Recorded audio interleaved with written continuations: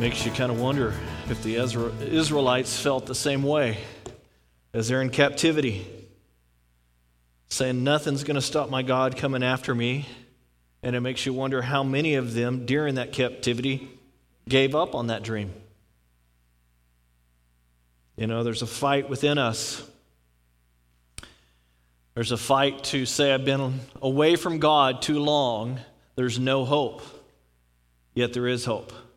And we see that all throughout the scriptures. In fact, we're in Daniel 1 this morning again, in our second week of Daniel, and it starts out and it says, in the third year of the reign of Jehoiakim, king of Judah, Nebuchadnezzar, king of Babylon, came to Jerusalem, besieged it, and he delivered Jehoiakim, king of Judah, into his hands, along with some of the articles from the temple of God.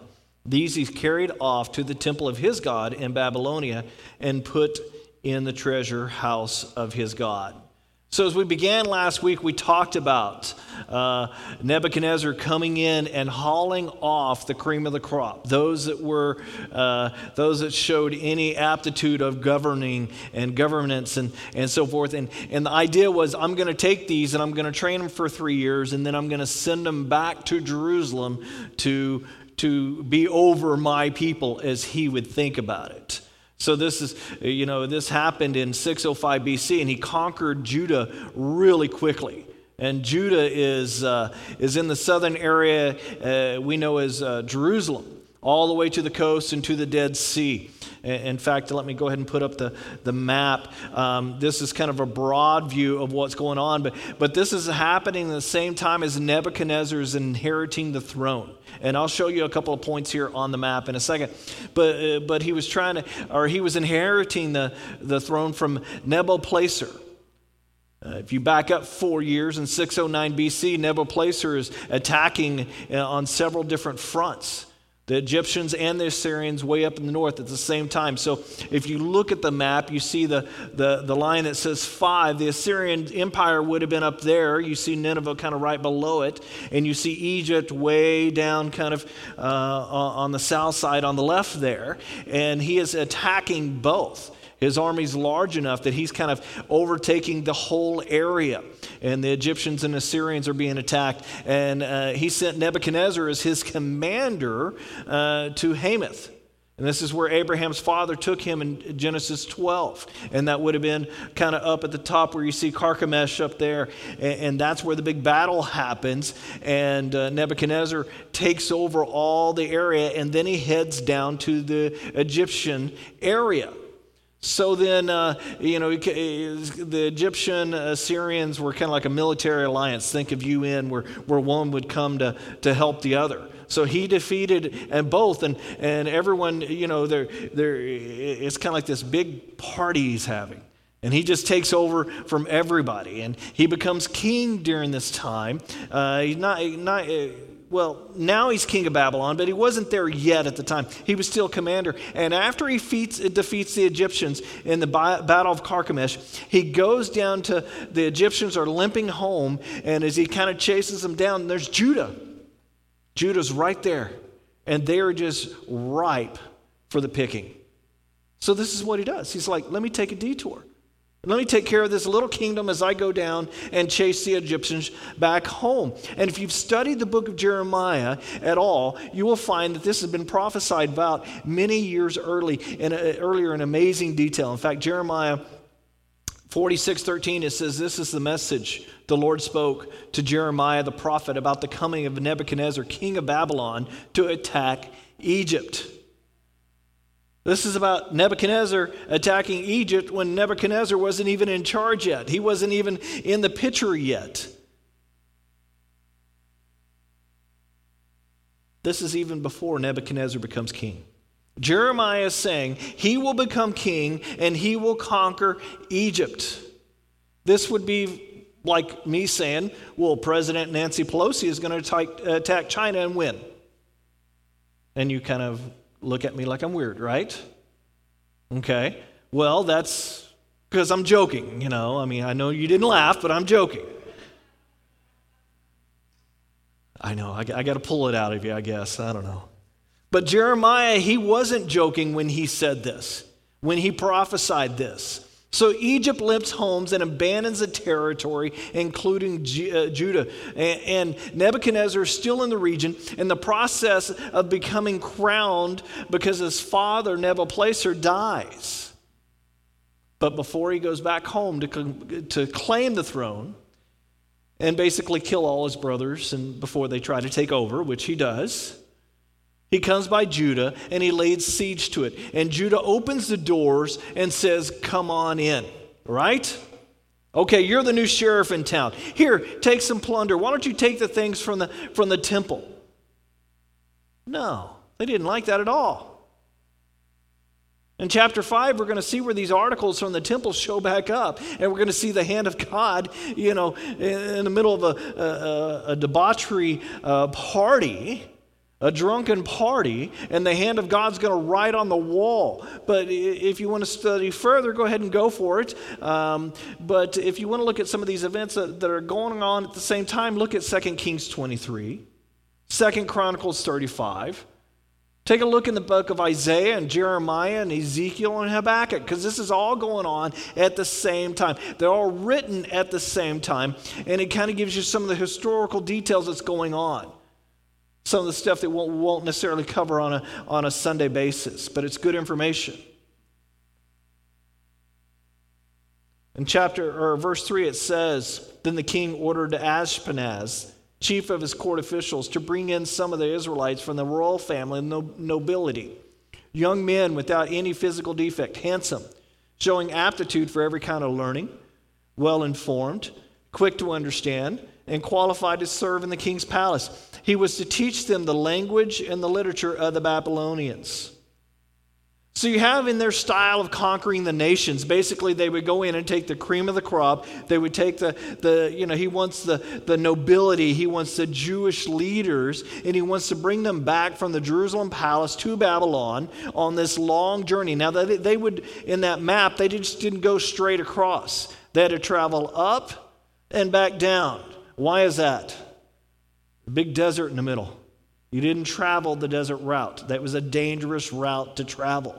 Not only did you not have water, but you had bandits and everything else, So you would stay out of that area. But, Nebuchadnezzar wants these guys. And all these young men who used to have Babylonian names, and they used to be Babylonian enemies, are along for the ride. Nebuchadnezzar's trying something unique here. He's not going to kill them. Instead, he's offering them, he's kind of drafting them into service. He's offering them a special opportunity to help govern these people. Now, this is the exact opposite for the Assyrians, as we learned, we kind of talked about when we went through the book of Jonah. When they conquered somebody, what did they all do? They lined them up in a line and took a big old hook and hooked them through the cheek and had a little bit of rope and hooked the next person through the cheek and a little bit of rope, and they would just drag them off. That's how the Assyrians took care of their enemies. They were chained together. These guys are treated much better. They're riding along on camels. They're not having to walk. They're enjoying the journey in a sense. He's trying to treat them well, like they're already a part of the royalty. Nebuchadnezzar is trying to win them over by teaching them so they can govern like he would want them to govern. Now, this is not really far-fetched if you think about it. I mean, look at what happened in Iraq. Afghanistan and that whole area is in the news lately. But what happened when we went into Iraq in the early days, which is the same area as Babylon? We went in there and we tried to teach them our style of government, right? Now, did it work? Well, that's up for debate. Probably not. You know what I mean? But Nebuchadnezzar's going to try it too. And guess what? It works sort of, but not really. My point is, it's not hard to imagine one nation doing this to another nation. So here's what happened. Ashpenaz, if you want to pronounce it like that, sets up testing in Jerusalem with a flattering, head-spinning opportunity to these young men, young noble, with the right bloodline and a quick mind of learning. You could go to Babylon and you could learn, and then you get to come back. And it says here, royal family. and of nobility. Young men, these young men would have been age 14 to 19 years old, okay? All their education from the Jewish standpoint had already been done. By age 14, your education was done, and without any physical defect and handsome. Now, good looking for a Jew is different than good looking for a Babylonian, okay? Have you ever noticed that? You go to a different country and their idea of what is nice and what, that's all different. Now, we have some of the pictures, I say pictures, not really like a camera picture, but in the form of reliefs, stone drawings and so forth. And you always see the Babylonians, they got the curled beards, you know what I'm saying? They're got all these different things. They have this flowing hair, and they're really concerned about their hair. They would spend all day getting ready, and they learned a lot of this from the Egyptians, which is kind of interesting. It's kind of the opposite of today. You would have the wives going, honey, you need to hurry up in there. You make us late. I'm not saying that the wives make us late. I'm just saying that that's a conversation that you would have. And they would use all these oils to make themselves shiny. And this is probably why they won against the Egyptians. The Egyptians would have been like, ooh, oil. They were all into makeup and stuff, but not oil and stuff. But so you had all these, you had the handsome guys. You had The Rock, you had Vin Diesel, you had the Conan-like guys all ripped, and they worked out. They presented themselves as well fit. So then you would have Daniel and the boys who look like, this is what they would look like after a while in Babylon. That was the goal. They would spend time in the weight room and with a curling iron at the same time. It's kind of an interesting thing, But it says here they were showing aptitude for every kind of learning, well-informed, quick to understand, and qualified to serve in the king's palace. So the winners of this would be taken to Babylon to live in luxury for 3 years and learn literature and culture and language and politics and all those type of things. So a 14-year-old young man would leave for Babylon and they would never come back. They would never see their family again. The family is thinking, okay, they'll be back. They're probably thinking they'll be back with their master's and doctorate degree in the University of Babylon, But they never come back. Ashpenaz is the head eunuch under Nebuchadnezzar. Now, do we all understand what a eunuch is? Do I need to go over what a eunuch is? Anyone? Raise your hand if you need. Okay, good. Since we have a couple of young men in the back, we'll leave it at that. But this would have been common practice, because then they would pose no threat to the king and his harem, right? And they would never grow a beard and look like the Babylonians. We also have every reason to believe these boys had to face something difficult. When they arrived, they would have had the surgeries to become eunuchs. Not something they would have wanted, not something they would have volunteered for, not something they were definitely asked about. Now, how do we know this? Well, based on the history of the Babylonian kings, based on the fact that their boss was a eunuch, and thirdly, based on what Isaiah said 85 years previous. In Isaiah 39:5, Isaiah is long gone, being martyred by Manasseh in 690 BC. And Isaiah says to Hezekiah, he says, then Isaiah said to Hezekiah, hear the word of the Lord Almighty. The time will surely come when everything in your palace and all your fathers have stored up until this day will be carried off to Babylon. See, it's sitting there written right there, and the people stopped studying the scripture. They didn't even think about it. Nothing will be left, says the Lord. And some of your descendants, your own flesh and blood, who will be born to you, will be taken away and will become eunuchs in the palace of the king of Babylon. So this is kind of self-explanatory.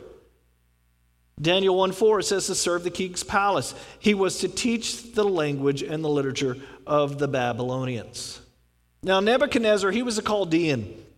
And this is a tribe that is in power in the Babylonian Empire right now. As you know, that a lot of that area is made up of tribes and family, depending on what tribe you belong to and depending on who's in power, you're either on top or you're on bottom. So they were on top. He would have spoken Aramaic.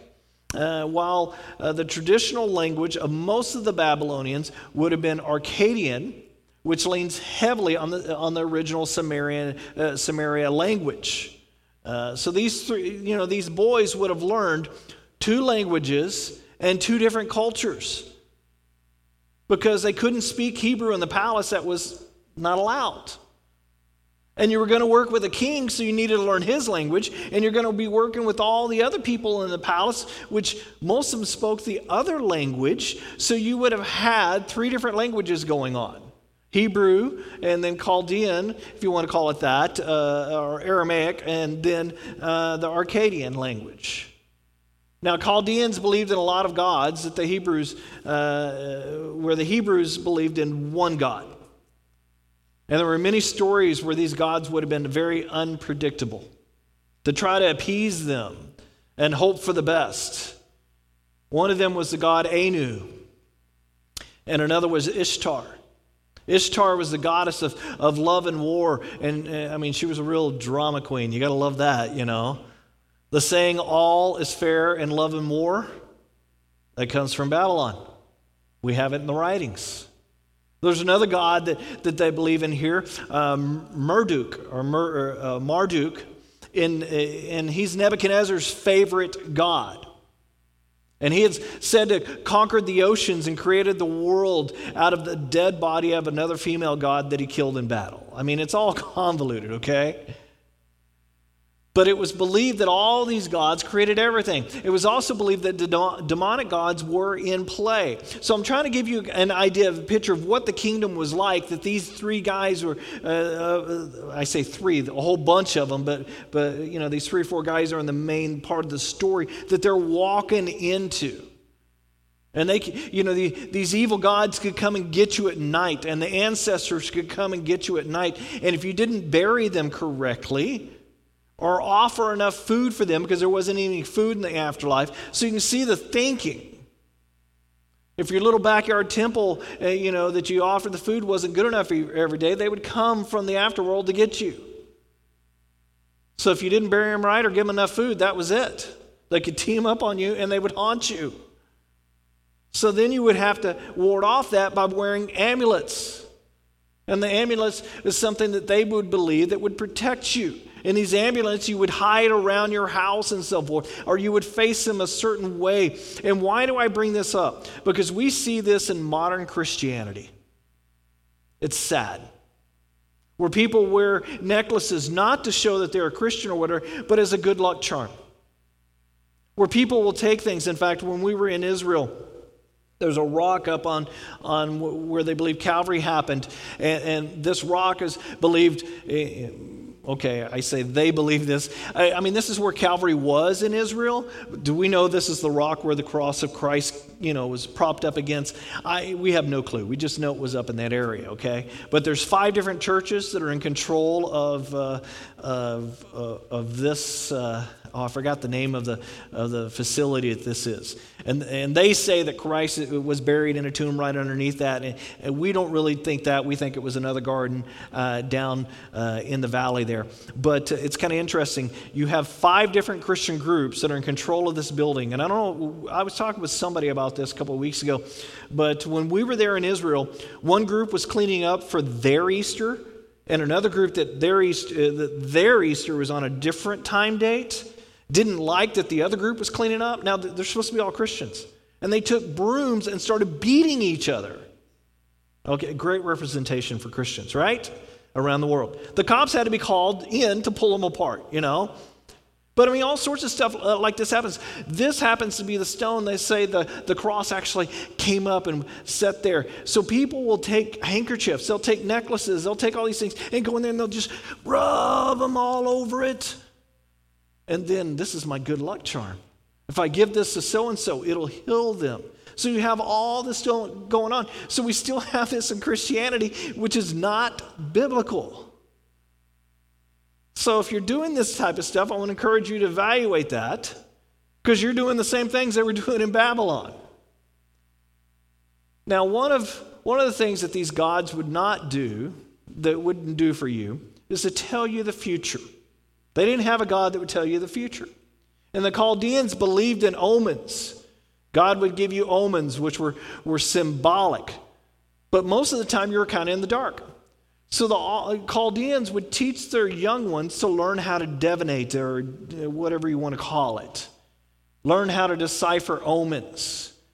A lot of men in Babylon would evaluate their future by looking into sheep livers, or the flight of the patterns of birds, or the oil poured in water. Astrology, including the movement of planets and stars, really starts right here, which we'll talk about later more as we study this, especially when we come to Christ's birth. But all modern day astrology points back to the Babylonians, including the 12 signs of the zodiacs, 360-degree circle, and a 60-minute hour. So they're incredibly intelligent. And they're deeply superstitious about everything, which is kind of an interesting combination. So in the ancient world, they would say, oh, he's a Chaldean. This could mean, oh, he's a professor, or he has a PhD, or he's a diviner, or he's an astrologer, or he's a magician, or he's a magi, or he's an interpreter of dreams. So when they said something like that, you understood. So if you're a businessman who needed a Chaldean, he would bring in a sheep and he would slaughter it right there, and he would take out its liver, and he would tell you, oh, I think you need to sell stocks, or I think you need to buy stocks. Okay, I'm trying to bring it in today's day and age, but the kind of the same principle. This is what this liver tells me to do. And we kind of go, what? Yet how many people do we have opening up the newspaper? Well, I guess we don't look at newspapers anymore, on our devices and look at our zodiac sign for the day. We're doing the same thing. The reason why we're talking about this again is we have 4 Hebrew boys who will be trained in all of these arts. They would learn the language, the literature, and the culture of the Chaldeans. The magic oracle who interpreted the dreams. And we know that Daniel ended up being an expert at this. Why do we know that? Because God gave him the power to actually understand dreams.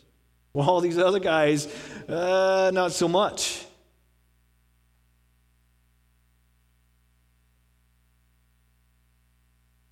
Daniel would have been, these guys, it's interesting. One of the things I've read is if you were having trouble, they'd bring you in and they'd drug you up. And as you kind of were in that semi-conscious state, they would watch over you. They'd bring in a sheep. They would cut up the sheep. And then they would wake you up and tell you, or you would wake up and you would tell them the dreams, and then they would interpret it for you. It's kind of a weird way they were doing it. But these are what the 4 boys would have become experts in. It's really weird having to become an expert in something that you do not believe in. And this is what they were facing.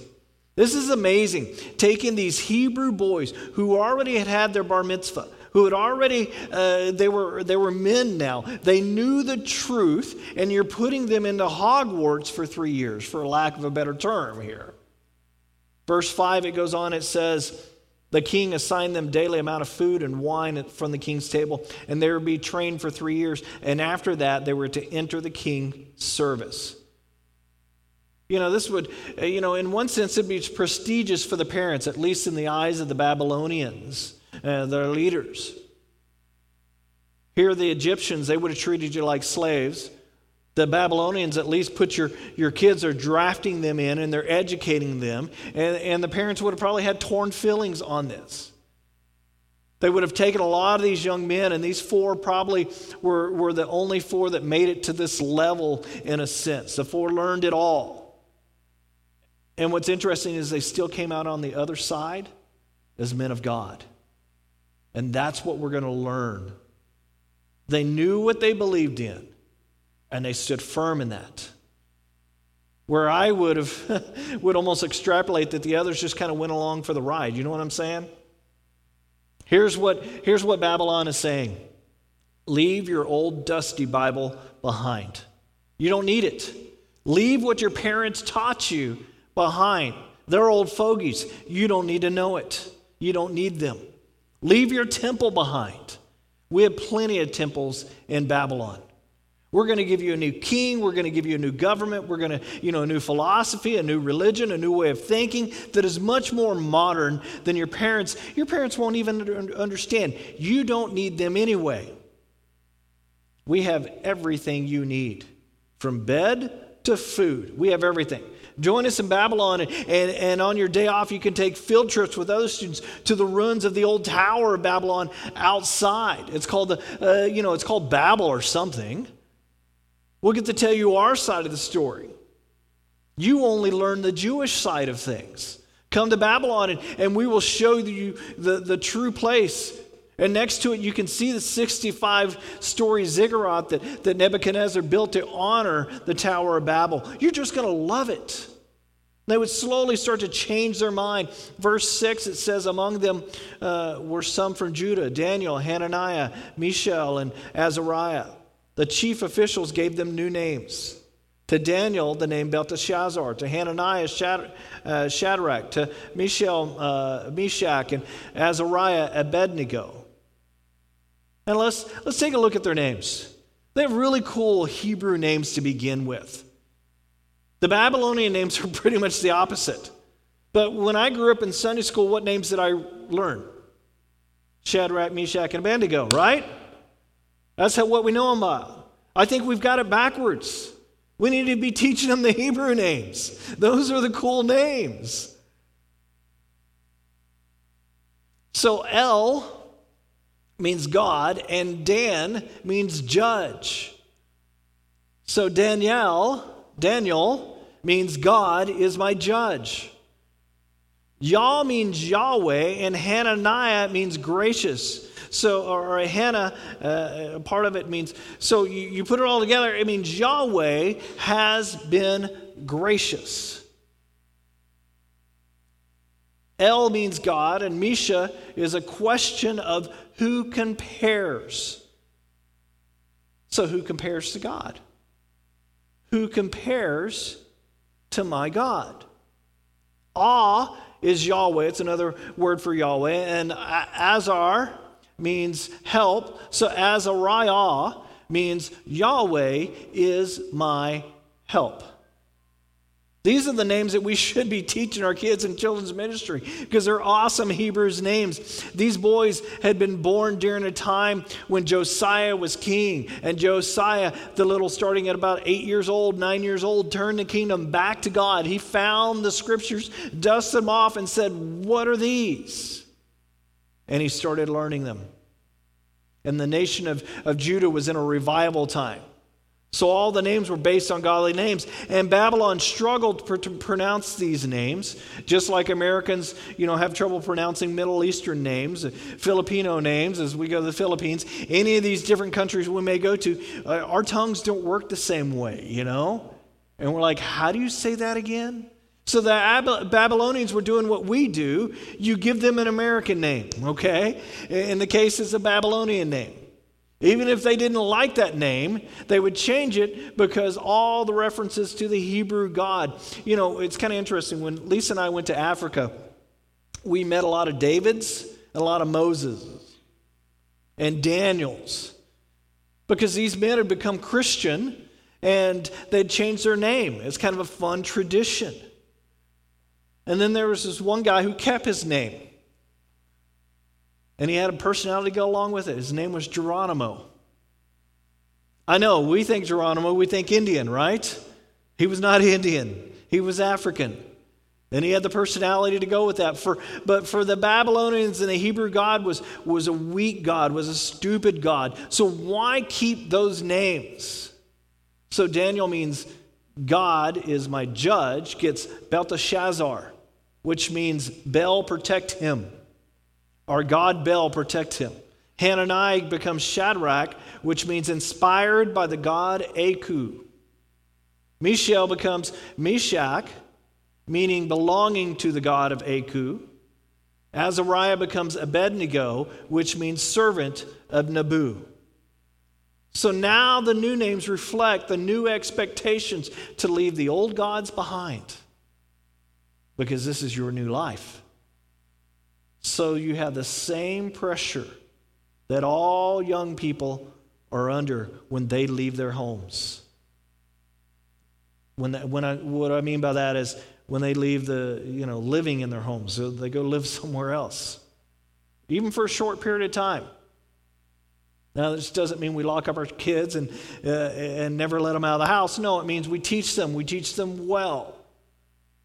We need them to be prepared, because they go to college, they're going to be told what they believe is wrong.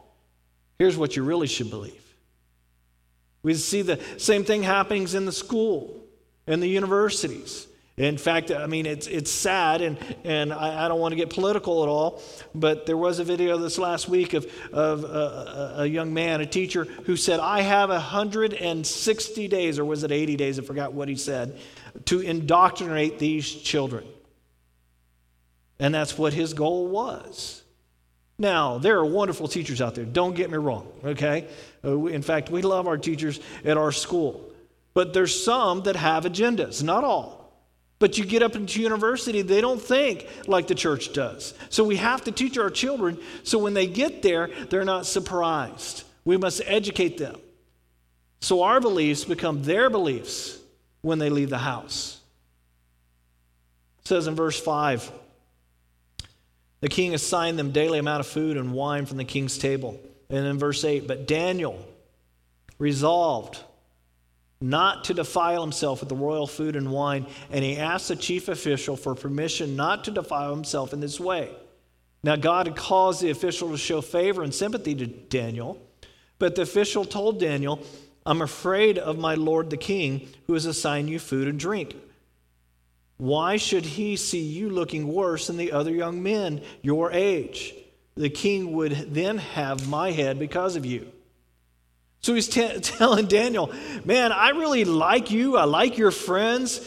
But the king personally picked your food out, and he told me what to feed you guys. And I'm not trying to get ahead in this palace, but I don't want to lose my head either in this palace. He likes Daniel, but he's being very diplomatic about it. Now, when you read verse 11, what do you see? Daniel then said to the guard, whom the chief official had appointed over Daniel, Hannah, Mishael, and Azariah. You see the Hebrew names. Didn't they get other names already? They're using their Hebrew names. What this tells me is there's this kind of passive aggressive rebellion going on here. I'm going into this. Yes, maybe in the palace I'll be called Belteshazzar, but when I'm around my friends, I'm still going to go by my real name. Now, why are they doing this? They're holding on to their God. They're holding on to their family traditions. And they'll never see those parents again. But their mom and dads have done amazing jobs of raising them. And God has done amazing things with them and will do amazing things with them. Verse 12, it goes on and says, please test your servants for 10 days. Give us nothing but vegetables to eat and water to drink.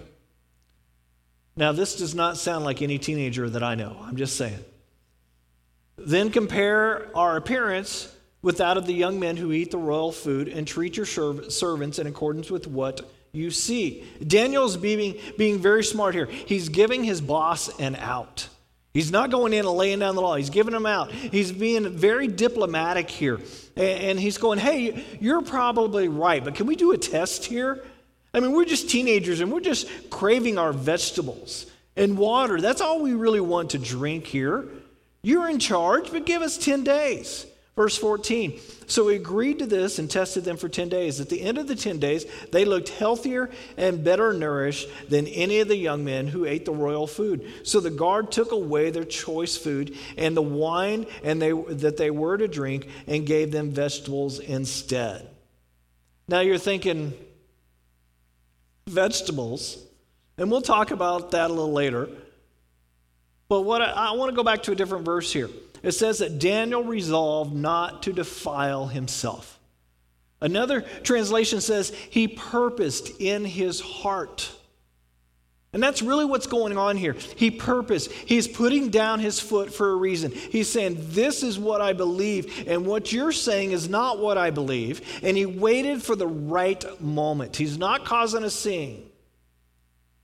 It's like he's saying, you can take me from everything that's familiar.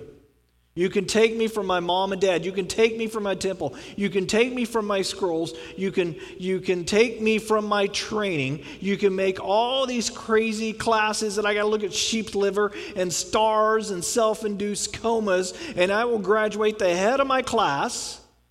You can take away my physical manhood and my ability to be a parent. You can give me a Babylonian name, but you cannot purposely take away my God and what he has commanded me to do. And for a Jew, that means to stay kosher. And this is where he's drawing the line. But he draws the line in such a diplomatic way that it works. Daniel is telling us here that if we do or say certain things, we're to do it diplomatically.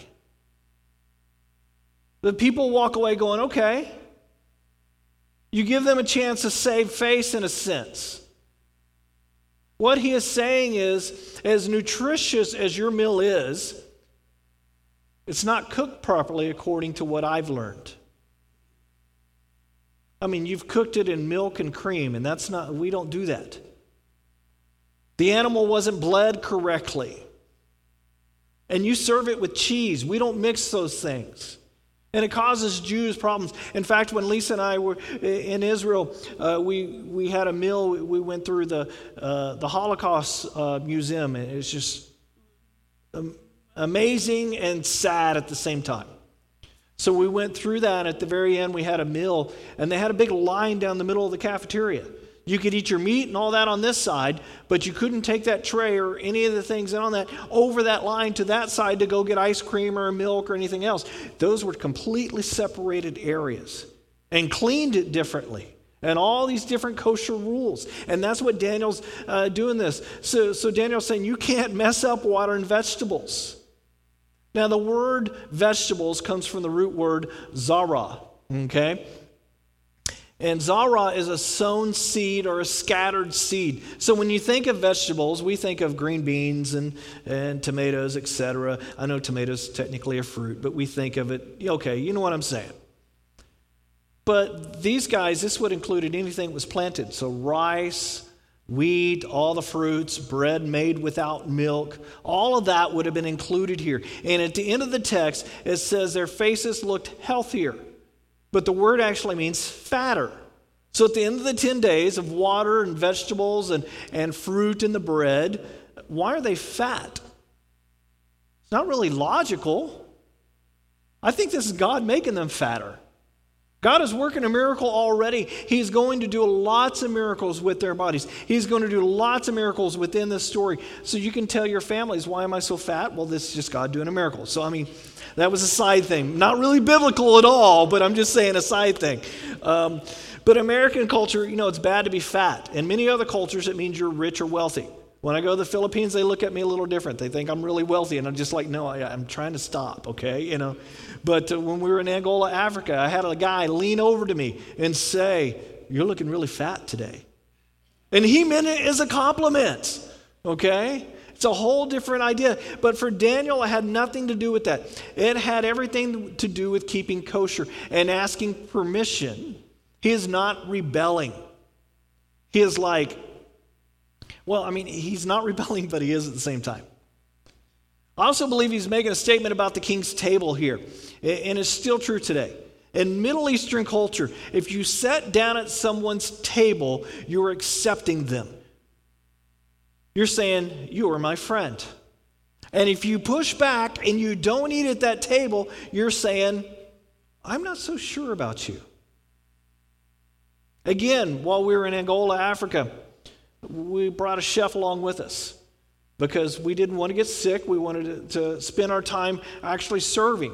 Because if you don't do the vegetables right, you can get sick because you're not used to what, all the stuff from their country.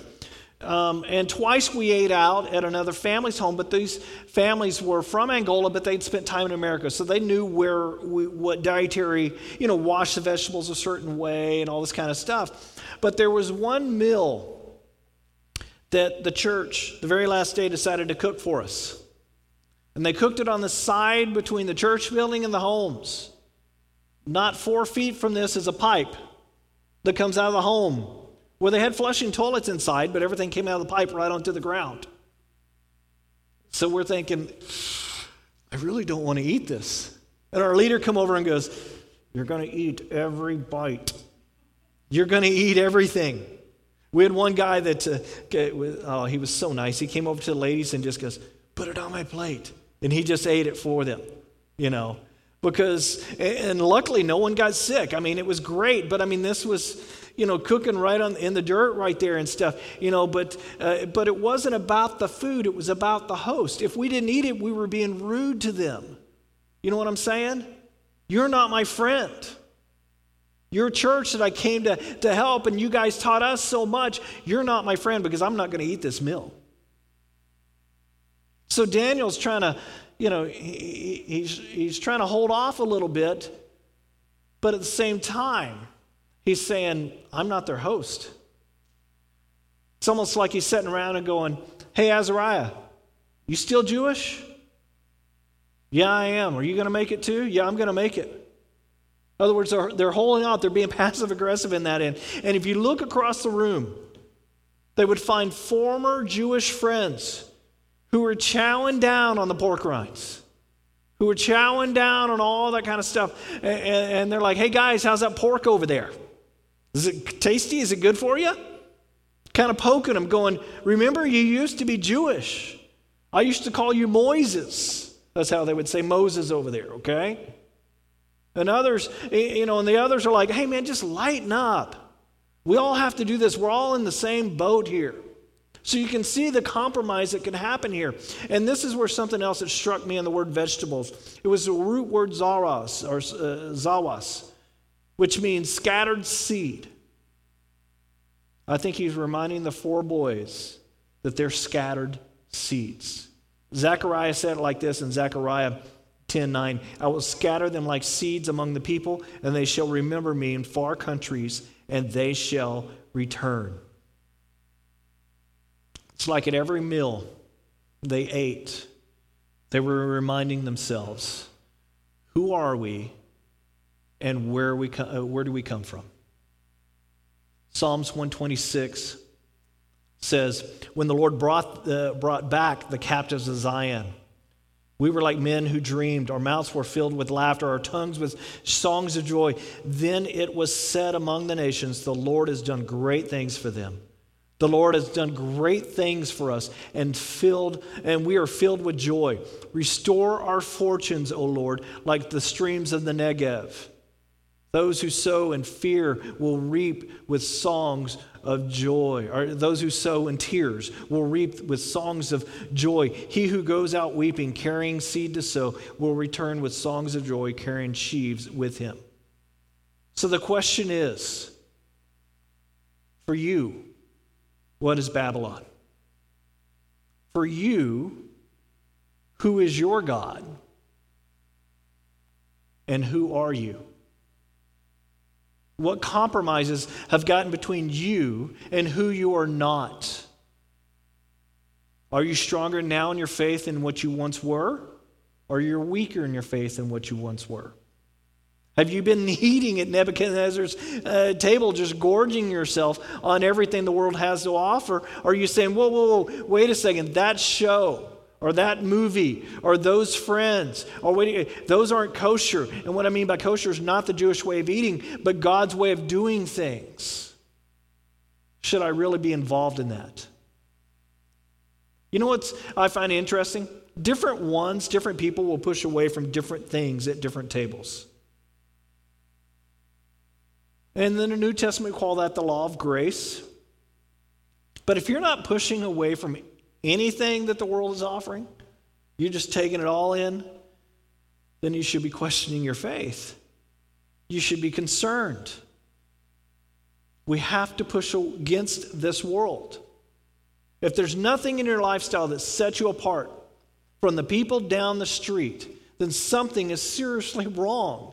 You need to look deep within yourself and ask, what do I believe? And find God again, because he's there waiting for you. He wants to reconnect, and he wants you to show, or he wants to show you his ways. We cannot look like everybody else in this world, because then what attraction do they have? God set aside Israel. The whole point of setting aside Israel was not because they were a great and wonderful people. In fact, sometimes they're just like everybody else. They can be downright nasty. I have Jewish friends, I know. Some of them are great and wonderful, and some of them are downright nasty. Same thing with anybody else. God set the Jewish people aside, not because they're the greatest, but so he could see, if they follow me, I will bless them, and it'll be a draw for the world. We are set aside. We are adopted into the Jewish nation. We should be a draw to this world. The goodness that people say, I want a piece of that.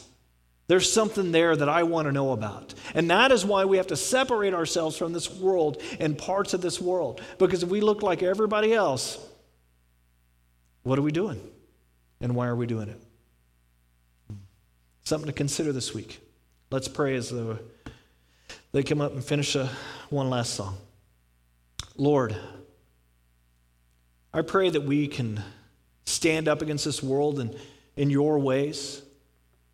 That by your Holy Spirit, through your leading, the desire that's put within us, that we get to a point where you are our rock.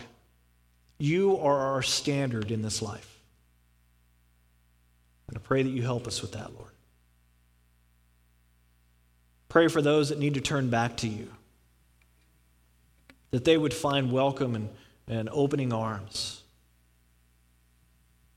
Welcome and opening arms from you, but also the church, that they would feel loved. They would feel supported. Bring back the sheep that are lost, Lord.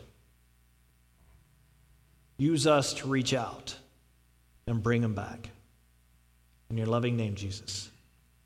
Amen.